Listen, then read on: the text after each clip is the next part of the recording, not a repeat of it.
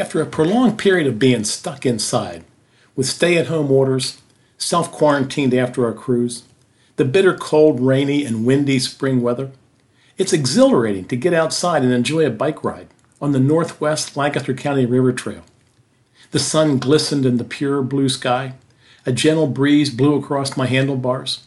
Squirrels scampered across the path, and I breathed in boatloads of fresh air. Nature just screamed, "Yes, yes, yes! Glory to God in the highest!"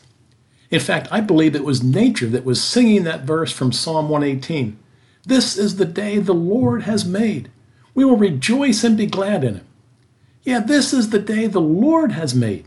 We will rejoice and be glad in it. I couldn't help but join nature's choir and proclaim to myself, who else but the Lord could make a day like today?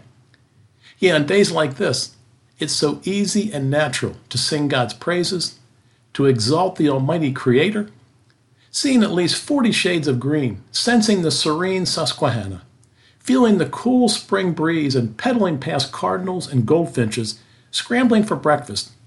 My mind bursts with joy. My heart smiles and giggles.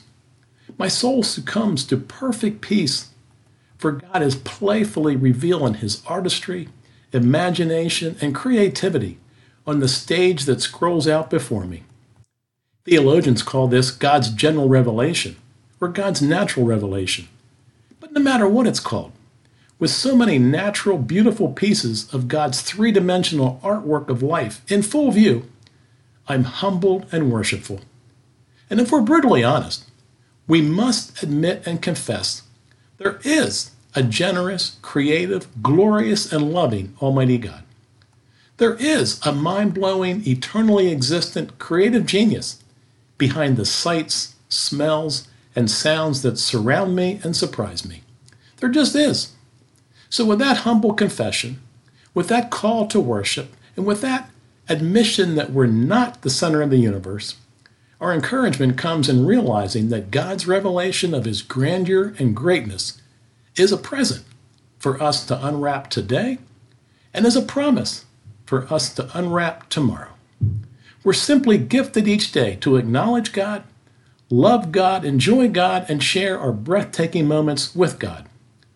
And finally, that encouragement reminds me of Psalm 118:29. Give thanks to the Lord, for he is good. His love endures forever. Yes, give thanks to the Lord, for he is very good, and his love endures forever and ever.